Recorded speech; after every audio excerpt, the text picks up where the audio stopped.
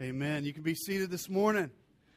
Good morning, EVC. Good morning. All right, you can do a little bit better than that. Good morning, EVC.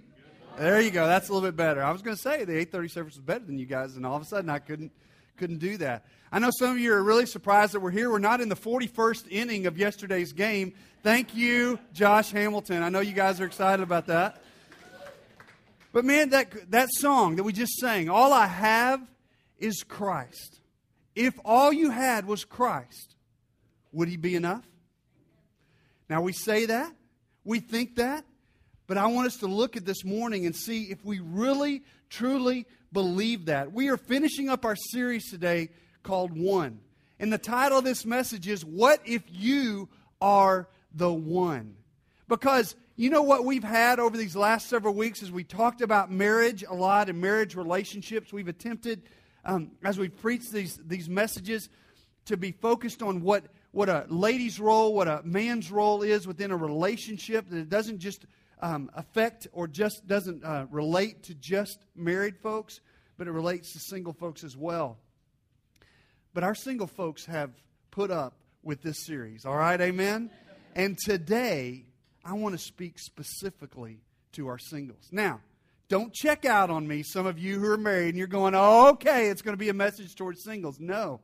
Everything we talk about today is applicable to anyone married as well.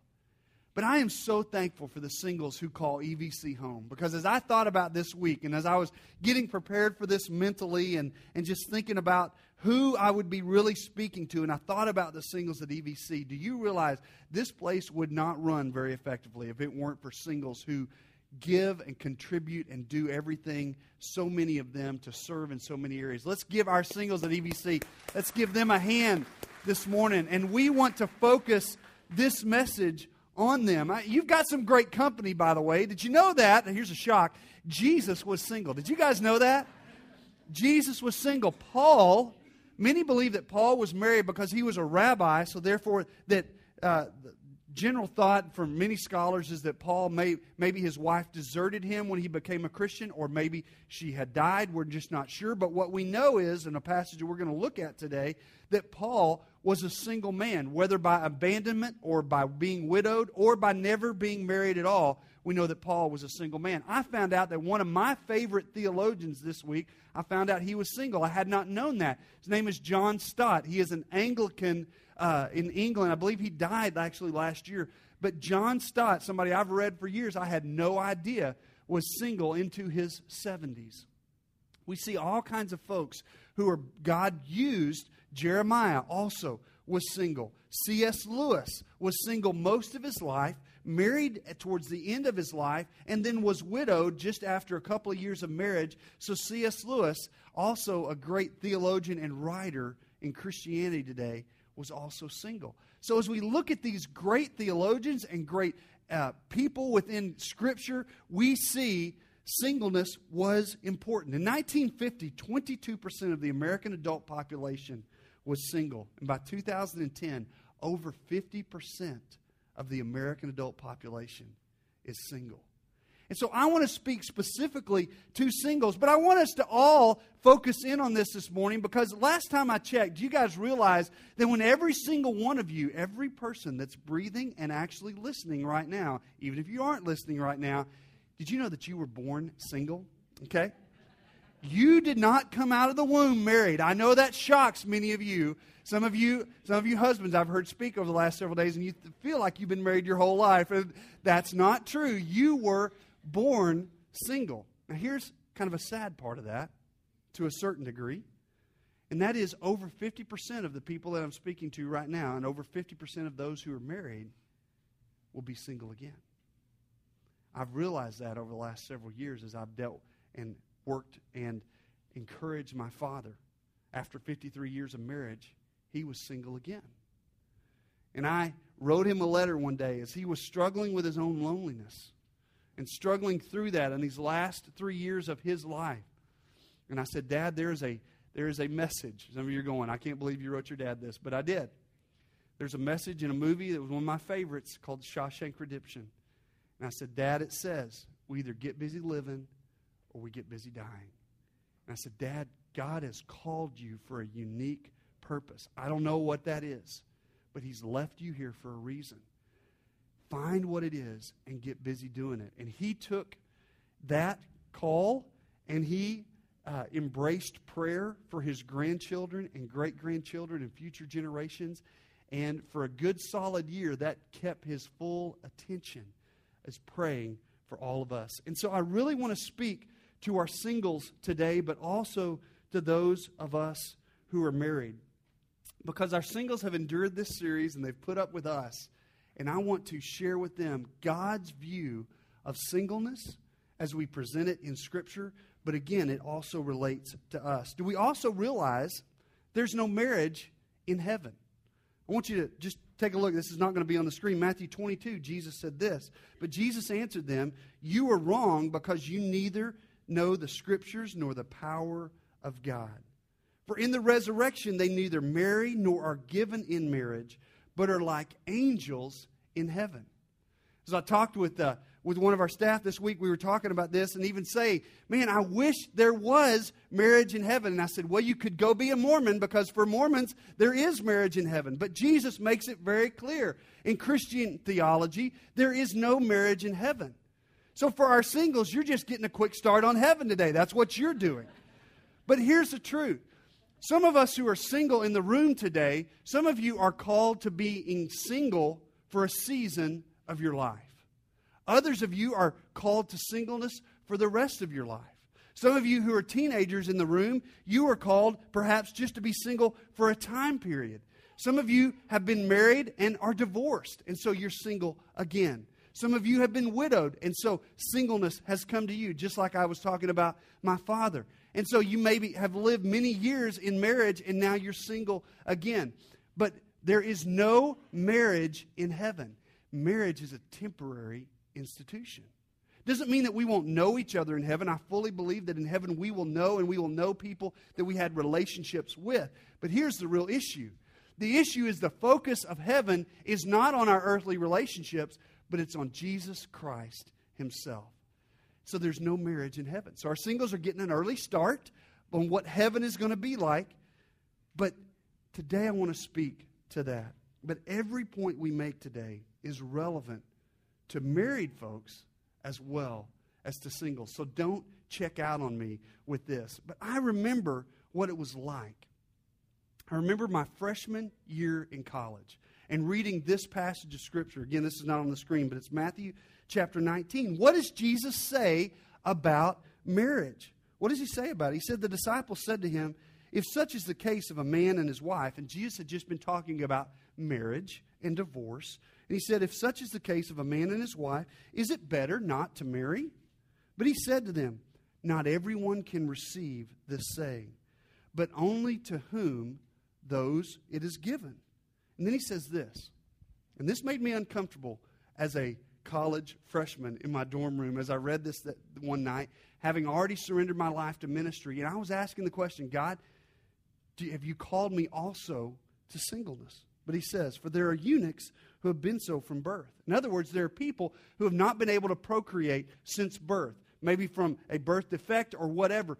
But there are those who have not been able to procreate from birth. And there are eunuchs who have been made eunuchs by men. Okay? What this was, okay, let's be uncomfortable for a little bit, and then that's all we're going to say. This was castration done by kings and queens, okay? How many of you would like to serve in a king's court today, okay?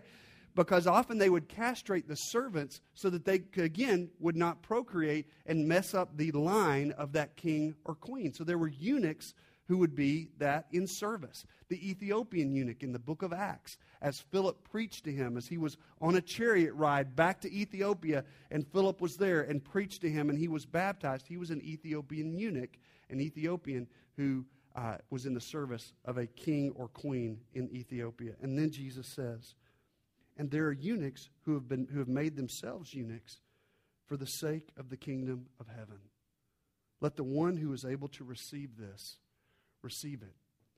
In the early church, there was a group of ascetic monks who would actually castrate themselves in obedience to this particular passage. This is not what Jesus is talking about. Okay, let me repeat. This is not what Jesus is saying. Just as Jesus had earlier said, as he was talking about lust, he said, if your eye offends thee, pluck it out. Or if your right hand offends thee, cut it off. Jesus is not saying literally to do that, but he's bringing to attention this issue. And Jesus is saying here, there are some who will remain single for a lifetime for the service of me. And if you can receive this, receive this. But this is a calling by God. And some of you are single today, and you're not going to be single for the rest of your life. But some of you, that may be the calling. And everything we say today about this topic, what if you are the one, is also applicable to married folks today. And the first thing I want to say is this. Know who you are in Christ. As I read that passage in Matthew 19, and I was thinking about that in that college dorm room, I was wondering to myself, God, have you called me to this issue, to this calling of singleness? And I didn't know. I went through 3 years of college. I went through a long extended relationship that ended. And I was very heartbroken as a result of that. I moved to Texas and went to seminary. I was in 5 weddings in one summer of all of my friends who got married. And I went 2.5 years after that before God ever led me to my wife, Jennifer. I was literally believing that God may have called me to singleness. And I struggled with that. Many of you know that I love people. I know that's a shock to many of you. And I love being around people. Some people saw me playing backwards ball and leading that little game the other day. And someone told Jennifer, you know, Randy's he's going to be so tired. She goes, oh no. Don't worry about him, because the more activity he is involved with, the more people that are around, he will go on all night long. When he gets home, he'll be bouncing off the walls because people give him energy. But when I thought about this issue or this opportunity of me being called to singleness, I struggled with that. I'd grown up in a great Christian family. I knew that I wanted a Christian family. I had written papers about ministry with families in college because I believed that the calling of a pastor to his family is greater than the calling to the church. And so I'd already written about this. I was longing for that. But all my friends were getting married, and I wasn't dating anybody. I actually wrote an article for our church bulletin newsletter at the time. It went out about every 2 weeks, and I wrote this letter about, I was in this young church, just had young families. There was nobody there my age. I mean, there was nobody under 25 or under 30, even in the whole church. And as I thought about that, I wrote this message to the church that said, I so love seeing all the young families and praying and hoping for my family someday. And I had one of my Sunday school teachers that called me that week and said, that was the saddest article I have ever read in my entire life. I have got to set you up with somebody. And I was like, no, I don't want that. I don't want to be set up. I've never been on a blind date. She goes, I want you to meet this girl. And I said, no. Found out she'd been talking to this girl about meeting me. And we had both said no for a year. Well, at the end of that year, I was ready to meet anybody, okay? I was ready to meet somebody. And so she set up this blind date. And it was to a young lady that she had been her high school counselor. And she had gone off to college. And she hadn't seen her for a couple of years. And it was Jennifer Fretz. And we were a blind date. It's the only blind date I've ever been on in my entire life. And I'm so thankful that she was blind and I was the date for that. And I went to the door to her house on this blind date, and who opens the door but her father? And I knew her father because he had been a principal in the school district, and I had gone to eat lunch with kids as a student pastor.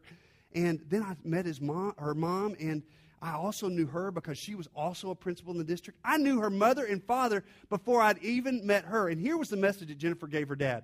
Look, if he's all torn up, if he doesn't look good, if you don't like his car, if you don't like him, just tell him I'm not here, okay? Thankfully, I made it past her father, so I don't know what was up. Something was good that day. I didn't have spinach in my teeth or something. I don't know what happened, but I made it through.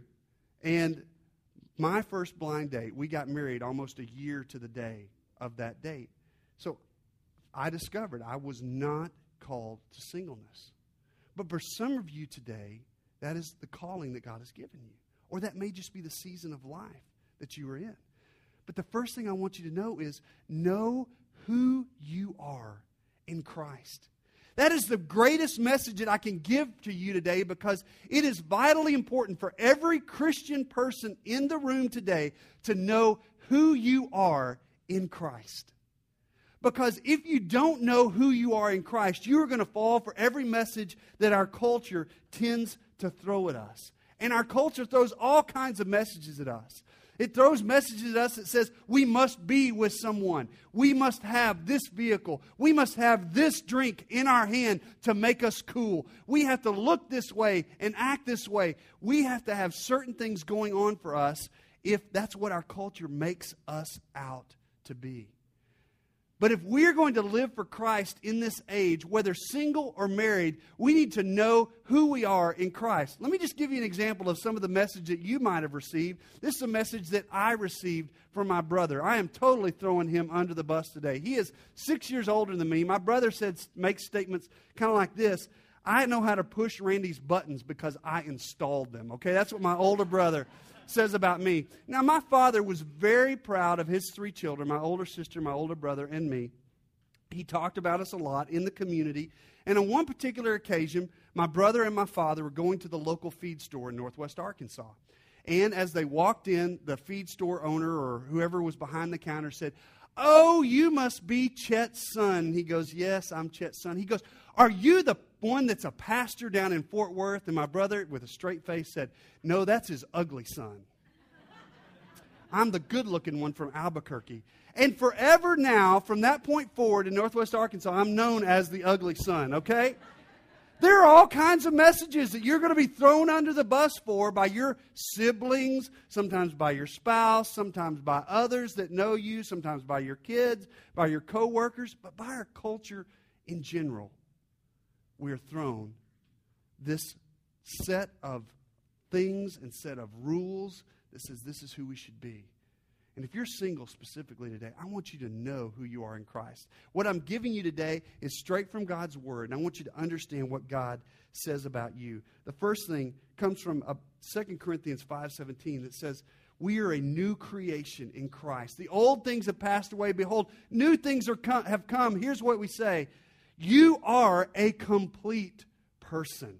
Do you realize that?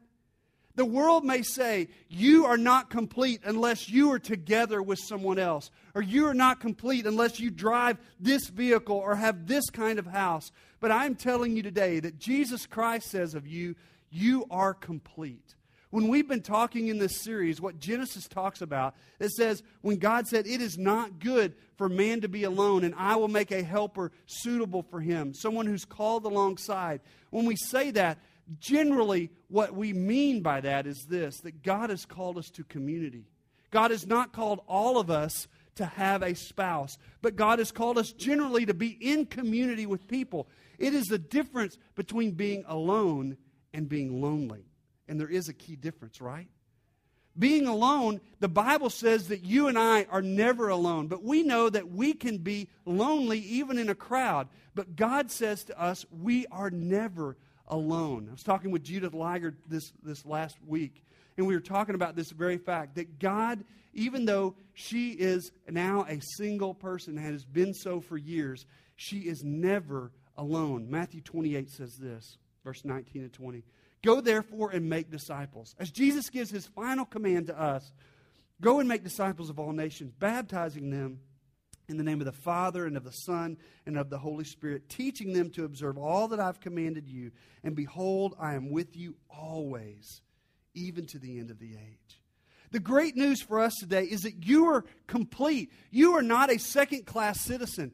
And quite honestly, the church has not done a great job in helping our singles to understand this. We have elevated the role of marriage to the point that we say maybe everyone should be married, or we think that everyone should be married. We may meet primarily and be speaking primarily to a married culture, to a culture that has young families. But I want you to know today, if you are single and in Christ today, you're complete. Don't let anyone sell you an awful bag of goods that says you are not complete, that you need someone else. As the romantic Hollywood movie says, I complete you. No, they don't. You in Christ are complete. That's what we just sang. All I have is Christ. You're not going to be married in heaven. So if completeness is necessary for you to be married, then you're going to be married in heaven, and that's not true. You and God alone make you complete. That's the truth. Amen?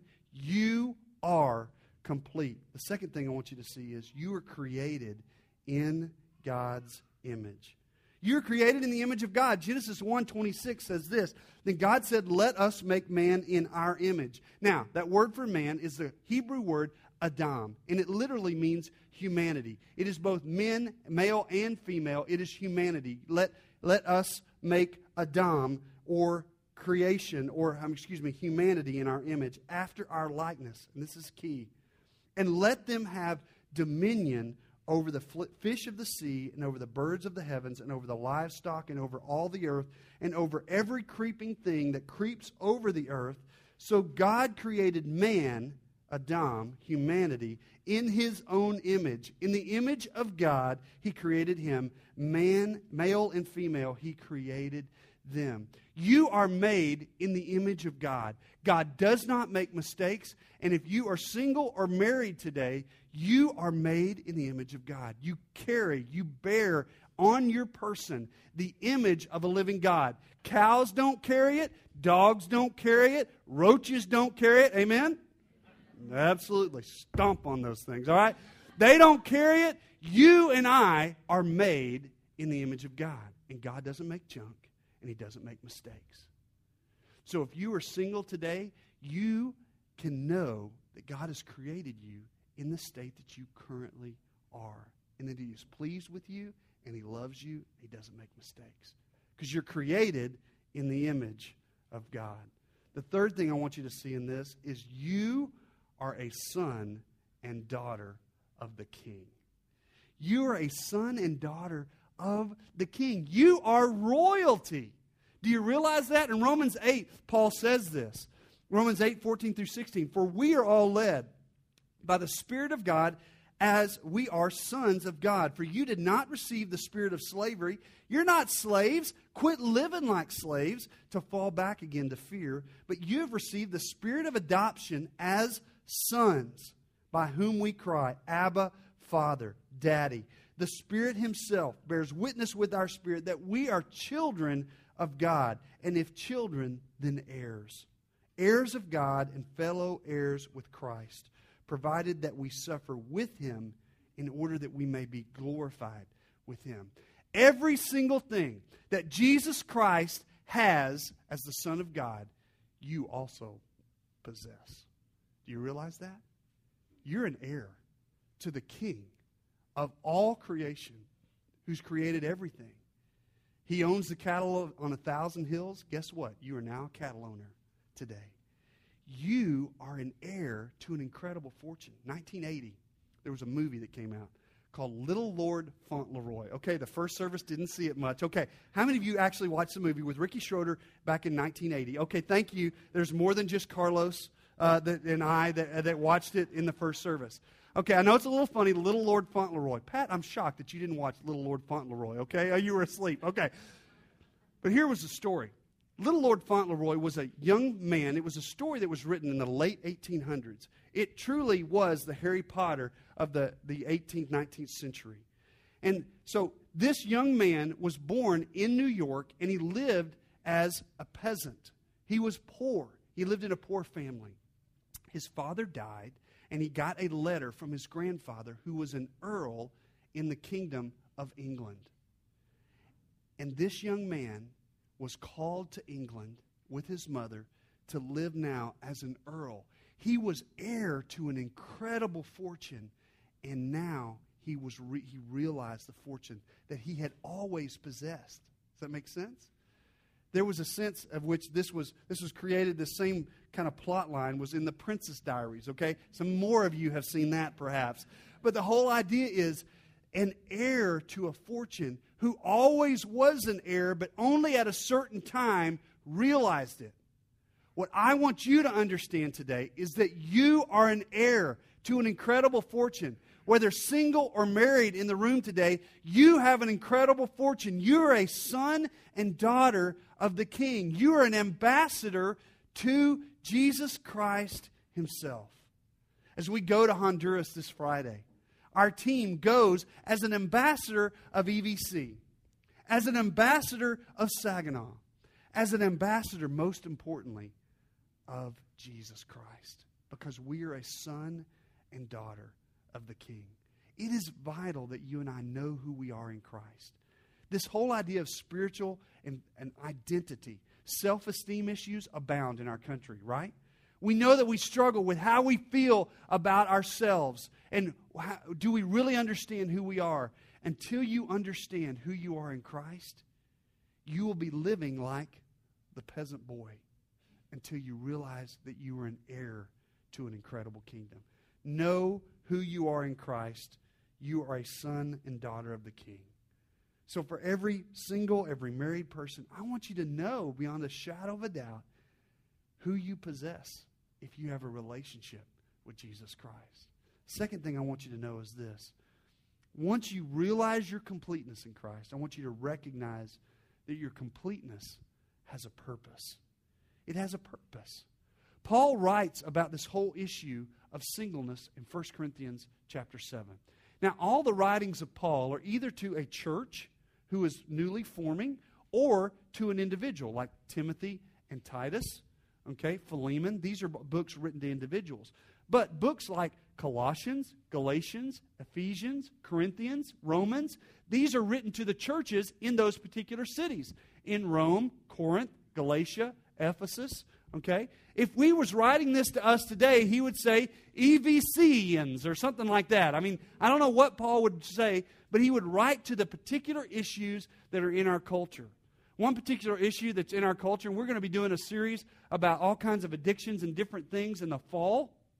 But one thing I noticed, one of the first things as I came into Saginaw, in every port of entry in Saginaw, you realize there is a liquor store, a donut shop, and a dry cleaners. Bart pointed out the dry cleaners to me and the donut shops. But there's a liquor store and a donut. That was not a slam. I meant the dry cleaners. Whoa, back up. Hey, Bart, know who you are in Christ, man, all right? That's the key thing. But these are key issues in our culture, okay? I'm red right now, aren't I? I think I am. These are key issues in our culture. And the issue in Corinth was sex. Sex was the key issue that Paul was writing to deal with in this book of Corinthians. Because he saw different issues that were going on. Because there were sexual relationships that were going on in the temple to bring about fertility. So men would go and have sex with temple prostitutes in the temple, and therefore they thought it would bring about fertility. And so their culture was literally just messed up. It was addicted to sex. There were homosexual relationships that he talks about in different places in Rome and in Corinthians. So these are the things that Paul is writing to correct. And in doing so, he talks about marriage and he talks about singleness. So recognize your completeness has a purpose. What is it? 1 Corinthians 7, 6 through 8 says, "Now as a concession, not a command, I say this." That's very important. Paul says, I'm making this as a concession statement, not a command. This is not a command to the body of Christ, but I'm saying, as Jesus said, to those who can receive it, I want you to receive it. He says, but each of you has his own gift from God. And that's very clear what he's talking about. He's talking about marriage and singleness. Each of you have your own gift, one of one kind and one of another. Either you're single or you're married. To the unmarried and the widows, I say that it is good to remain single as I am. Earlier he had said, I wish that all were as I myself am. And now he says, to the unmarried and widows, I say that it is good for you to remain single as I am. Here's the point. Use the gift that God has given you, whether married or singleness, because each is a gift. It's a gift that God has given you. And here's the point. Discover your life calling and live it out. Discover your life calling and live it out, whether it's in marriage or within the context of singleness, whether singleness for a season of your life or singleness for the rest of your life. Discover your calling and live it out. It's a calling that is unique to every single one of you. And it's a calling that God has given you. And whatever it is, Paul says, wherever you find, whatever state you find yourself, live out your calling. But he says, what I really wish is that all of you could be as I am. 1 Corinthians 7 verses 17 and 24 says, only let each person lead the life that the Lord has assigned him. Lead the life that God has assigned to you and to which God has called him. This is my rule in all the churches. And then verse 24, so brothers, in whatever condition each was called, there let him remain with God. Whatever God has given you, live out the calling in the place that he's given you. Some of you who are single are going to have opportunities to know God in ways that those of us who are married will never know. I believe that is also true to those who lose a spouse or are widowed. I believe it's also true of those who lose a parent, especially early in life, that God says he will be a father to the fatherless. What I believe that means is this, that God will uniquely reach out and minister to someone who does not have a physical father or mother in ways that those of us who do not understand. Now, for most of us, we'd say, well, we don't want that. We don't want to know that part of God. Well, that's very easy for us to say. But for those who have lost a parent, especially at an early age, God says he will be what they need. Just a couple of weeks ago, as we were talking about this series, I had a single mom who came up to me and said, man, I have a lot of stuff to overcome and to do because I don't have that presence of a Christian father. I said, wait, don't take more on yourself than what God has called you to. Because what God promises you is that he will be that father that your son needs. You simply need to be who God has called you to be and allow God to fill in any gaps. And that's what I want you to know today. If you're single or you're married, to recognize your completeness has this purpose and discover that calling and live it out in your lives. Second part of that, and understanding your completeness, is live with an uncompromising focus. We all know what it's like, or we've seen on TV what it's like for the coming to an end of a game and how the pace seems to pick up when the game is close and people are trying to win at the last second. It's as if the pace just picks up. In hockey specifically, they have a particular thing that they do. They let the goalie go sit on the bench for an extra offensive player rather than having a defensive player if they're a goal behind, because they want to tie the game or to win. So there's something that happens at the end of a game that when people are trying to win, they come to this extra gear, if you want to speak of it in that way. And here's what God says to us in 1 Corinthians 7 through Paul. He says, in that same way that you see in the sporting event, that intensity, I want you to have that uncompromising focus, because Paul fully believed that Jesus Christ was coming back before he died. Now, Jesus did not return before Paul died, but even if we don't look at it before Paul's death, here's what's true. You and I have a very limited ability to make a difference for Christ because we have only the years of our life to live. And you and I don't know how many years that will be, do we?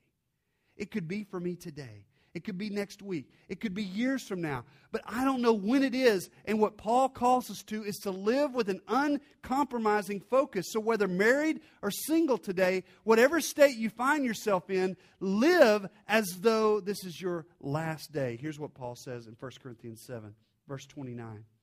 This is what I mean, brothers. The appointed time has grown very short.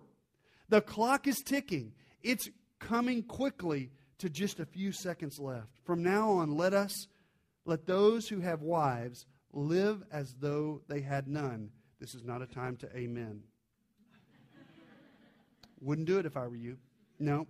And he's not saying that live as though you don't have a wife, so go out and do whatever you want. That's not what he's saying. He's saying the time is short, live with an uncompromising focus. Those who mourn as though they were not mourning. Those who rejoice as though they were not rejoicing. Those who buy as though they had no goods. Those who deal with the world as though they had no dealings with it. In other words, the time is incredibly short. Focus. For the present form of this world is passing away. And I want you to be free from anxieties. The unmarried man is anxious about the things of the Lord and how to please the Lord. But the married man is anxious about worldly things, how to please his wife. Now's a good time to say, amen, men. There you go. But the married man is anxious about worldly things, how to please his wife. And his interests are divided. And the unmarried or betrothed woman is anxious about the things of the Lord, how to be holy in body and spirit. That's our main focus, uncompromisingly. But the married woman is anxious about worldly things, how to please her husband.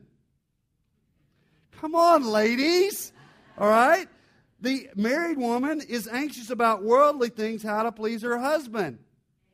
Thank you very much.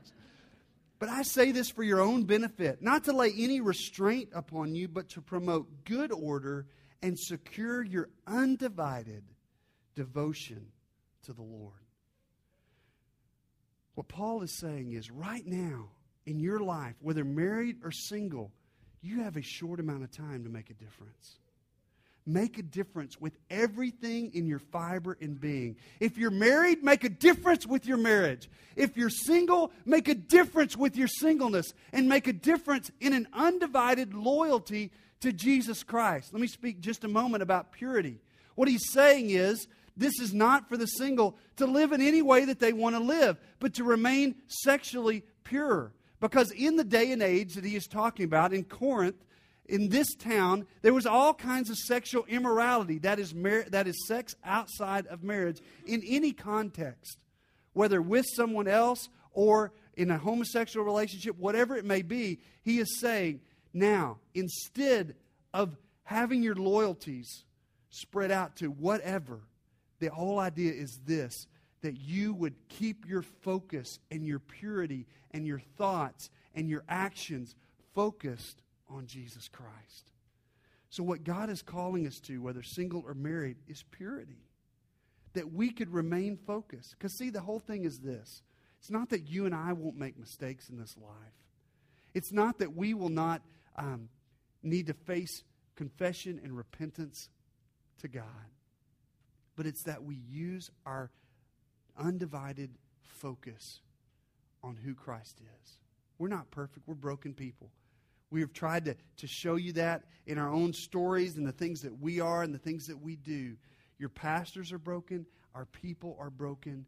But we share in our brokenness that we might focus in, whether single or married, on what God has called us to do and the things that He's called us to. He also says that we need to operate in contentment. Contentment is an incredible word that our culture does not understand. That we would not just want more and more things, more and more people in our lives, but that we would be content with what God has given us. Philippians 4, Paul says this, not that I am speaking of being in need, for I have learned in whatever situation I am to be content.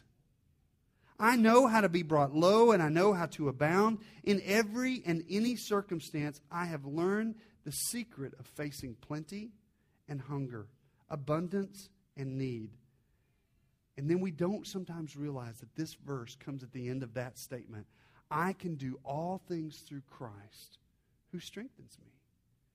Paul says the secret of Christ's strength is understanding that you and I would be content in whatever state that we are in. So whether single for a lifetime or single for just a season in your life, what God is calling us to is this idea of contentment. Just in like 1 Timothy, he says, but godliness with contentment is great gain. For we brought nothing into this world, not marriage or any other possession, and we cannot take anything out. God wants us to understand contentment that our culture does not understand. He wants us to understand that whatever state we're in our relationship, if you're married, minister to those who are married. Minister to those who have families. If you're single today, minister to other singles. Minister to those who are married. Do things with time and schedules that you may have that others may not. And I know that those of you who are single parents have less time in your schedule. You hear married parents say this stuff all the time. Well, I just can't find time to do that. And you want to say, listen, sister, try to do it when you're single parent, okay? I know that those struggles are out there. And so what I'm asking and calling us to today is to understand contentment. That whatever state God has given you, He has given you a realm of influence that only you will be able to minister into. And He wants to use you in a specific way. The final thing today is that Christ wants us to invest in the eternal. Whether married or single today, He wants us to invest in what's eternal. There are two things that are eternal: God's Word and the souls of humans, men and women, boys and girls. Why is VBS important? Because at an early age, we can minister to children and make a difference. At a time when they've not gotten as involved in the culture and the focus. Why do we have children's ministries? Why do we have student ministries? Why do we do that? Because we have the opportunity to reach into a culture and to make a difference. We have an opportunity to minister to parents, to help them become disciplers of their own children. In this time, we have an opportunity to do that as a church. We need to take full advantage. We need to invest in the eternal. So whether you're married or single today, I want to call you to investing in what's going to last. And here's a special promise that God gives us in Isaiah 56, that He gives specifically to singles. I want you to listen to this. Let not the eunuch say, behold, I am a dry tree. For thus says the Lord, to the eunuchs who keep my Sabbaths, who choose the things that please me and hold fast to my covenant, I will give in my house and within my walls a monument and a name better than sons and daughters. You hear what He says? To those who are single, who have been called to singleness for a season or for the rest of your life, to you I give a special name, a name more special than the sons and daughters who are in my kingdom, a wall and a monument better than theirs. I will give them an everlasting name that shall not be cut off. God has a special promise in His Word for those of you that are single. Does it mean that those who are married are on a lower plane? No. Does it mean that those who are married have a higher plane? No. We are all equal in the sight of God. But in Isaiah, God says that He gives a special name to those who give up earthly families to promote and invest in eternal life. Paul says it this way in 2 Timothy 2:2. You then, to Timothy, my child, be strengthened by the grace that is in Christ Jesus. And whatever you've heard from me in the presence of many witnesses, these entrust to faithful men who will be able to teach others also. Pass on the legacy to the next generation.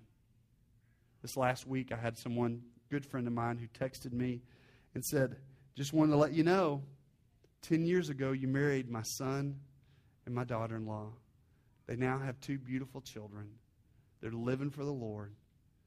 And I just wanted you to know, thank you for your investment in them. They were students of mine in my student ministry. And God just did something to me in that, on that particular day. And I texted her right back and I said, what a blessing it is to see God being faithful to multiple generations. That I got to see that in my lifetime. We're not always guaranteed to see that.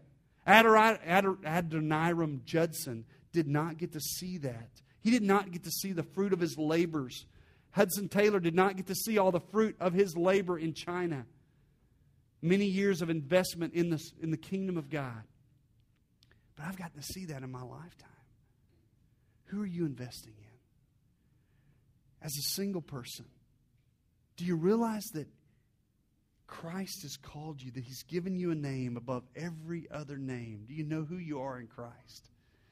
Do you realize that your completeness now, that you are not an incomplete person, you are not a second-class citizen, and in your completeness, He's given you a special and unique calling for a period of time in your life or for the rest of your life. Invest it in what's eternal. Would you pray with me this morning? Father, we thank you for this day. And I thank you for those who are so faithful in our congregation, who are single, some for a season of life, and some perhaps for the rest of their life. God, thank you for their faithfulness. Thank you that they give to so many out of, Father, their own busy schedules, their own busy lives, but yet they are faithful. God, we want to be a community of love and of faith to them. We want to honor them. We want to thank you for them. And we want to pray that you would bless them today. Father, as we've spent time talking about marriage and talking about what it is that you want to do through our Christian families, whether single or married, God, I pray that you would bless these families. Lord, I pray that as we go into this summer, we would minister effectively to our neighbors and friends at the water parks, at the ball games, on the vacations, and all the things, the lake, wherever you put us, that we would be great image bearers of you. And God, I pray for that one or two or whoever today doesn't have this relationship with you. They don't know who they are in Christ because they are not in a relationship with you. I pray that today they would bow their hearts and submit to you and say, Jesus, I want you as my Savior and Lord. Father, would you bless them with your Holy Spirit to convict them at this point, to bring them to a saving knowledge of you. In Jesus' name, amen. That's